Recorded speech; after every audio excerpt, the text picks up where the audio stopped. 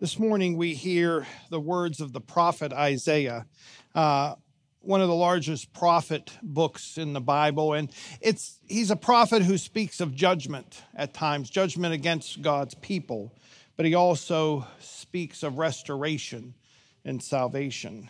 We turn all the way to the 65th chapter. This is what the Lord says.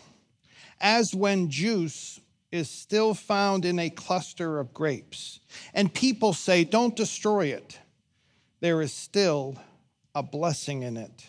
So I will do in behalf of my servants. I will not destroy them all. I will bring forth descendants from Jacob, and from Judah those who will possess my mountains. My chosen people will inherit them, and there will my servants live. Sharon will become a pasture for flocks, and the valley of Achor a resting place for herds, for my people who seek me. Now you know it's going to happen at home. That banana is going to get one more spot, and then another spot. Then you're going to look at it and say, I think it's past its prime. And you think, well, we should throw them out. Oh, maybe I'll make banana bread. So you leave them a couple more days, and then they get even more spots, and then you haven't made banana bread, and you think, well, I'm not going to make banana bread this week, but I'll freeze them. So you open the freezer drawer, and there's a whole pile of frozen bananas that have never turned into banana bread. Or you buy one of those packages of the big carrots, the long carrots, and you make a recipe, and then you think, well, I'm going to have carrots later.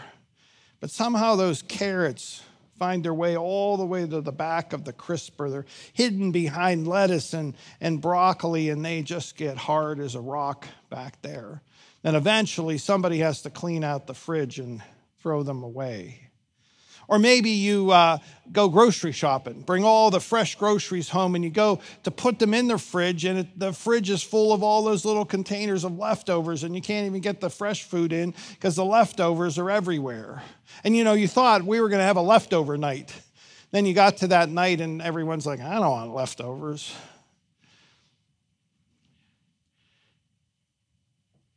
Isaiah gives us this image of a cluster of grapes, just a bunch, just a cluster. It's not a whole vineyard of grapes. It's not even a whole vine of grapes. It's just a cluster. But people are saying, don't destroy it. There's still blessing in it. They're thinking, is it worth, getting out the wine pressing just this small cluster of grapes and then straining them and everything we have to go through? It's not harvest time. There's just this small cluster of grapes. But there's still blessing in it. That's what Isaiah is saying. It's like when there's still juice found in a cluster of grapes and people say, don't destroy it. There's still a blessing in it. So I will do in behalf of my servants. I will not destroy them all. But this sermon isn't about fruits and vegetables. It's about us, you and I. Because sometimes we can feel like the banana that's left hanging. We can feel like the carrots in the back of the drawer. We can feel spent. Does anyone ever felt spent? You've had it. Maybe at work you're spent. You just can't take one more email, one more phone call, one more person asked me to do something. I'm on my last nerve here. You're just done. Sometimes we even wake up and we're already done. The day hasn't even started. Or maybe you're in a season where everybody's asking you for everything and there's things you want to do, but you never get to them because you have to do everything for everybody else. Or maybe you've been in a season of surgery or illness and you're just over it. We as human beings can become empty, the end of our rope spent. Or maybe it's just winter, right? Winter, it's not been a bad winter, but it's still winter. It's not spring. It's not summer. There's no flip-flops. You know, Groundhog Day is halfway through winter, halfway between the winter solstice and the spring equinox. It has more to do than just a rodent. That's the halfway mark. So we're deep into winter. What do they call it? They call it the dead of winter, right? They don't call it the life of winter. No, it's the dead of winter. We as human beings so easily can just get spent, tired, worn down. But we have a God who sees what remains in us, not what is spent. And if you don't hear anything else as I keep talking this morning, I want you to hear that. We as human beings focus on how tired we are, how much we've given, how spent we are. But God sees us differently. He sees what remains, not what is spent. Thanks be to God for that. And that makes all the difference. And not only does he see what remains in us, he stands ready to bless it. In that cluster of grapes, just a little bit of juice, but there was still blessing in it. God stands ready to bless what remains in us. And I was thinking not just about fruits, vegetables, and us, but the church today, because we all know church isn't what it used to be. But it's not important that church isn't what it used to be. Is church what God wants it to be? That's the question. We all know there used to be more people in just about every church.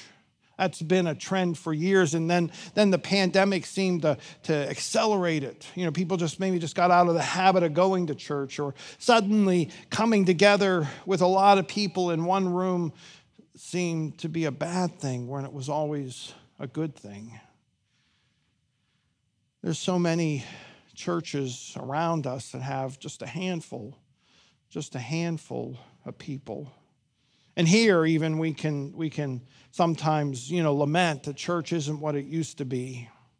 But I was struck a couple of weeks ago, the struggles of church are always real, and we had no heat in our education wing. So we called the contractors to come in, and they're working. And the one guy, he said, "This is amazing." You never want to hear that when the heat's not working, right? Or our doctors say, "I've never seen anything like this before." But he said, "This is amazing. This church has so many people in it." And I'm like, I'm a human being. I'm a pastor. All I'm thinking of, there's no heat. That's what I'm focused on. I'm focused on what's wrong. And he says, there's kids in this church. The daycare and the preschool were still moving around, and Meals on Wheels is over there now. So they were cooking, so the church smelled wonderful. And he says, we go into so many churches. These little old churches have little old boilers. And he says they're closed up all week. They're just shut up. But they have to fix that little old boiler for the hour on Sunday morning when they worship. He said, it's so good to see a church serving the community. And I said, well, we try to do our best, but sometimes that's why the heat goes out, because everything wears out. But he saw it different than me. I was focused on what was wrong. I was focused on what wasn't working, what was spent. And it's so easy to do that as human beings, but he saw what was good. That's the way God sees us, and that's the way I believe God sees the church. He doesn't see what isn't there. He sees what is there. And all we're called to do is to be faithful, to remain faithful to God until he comes again.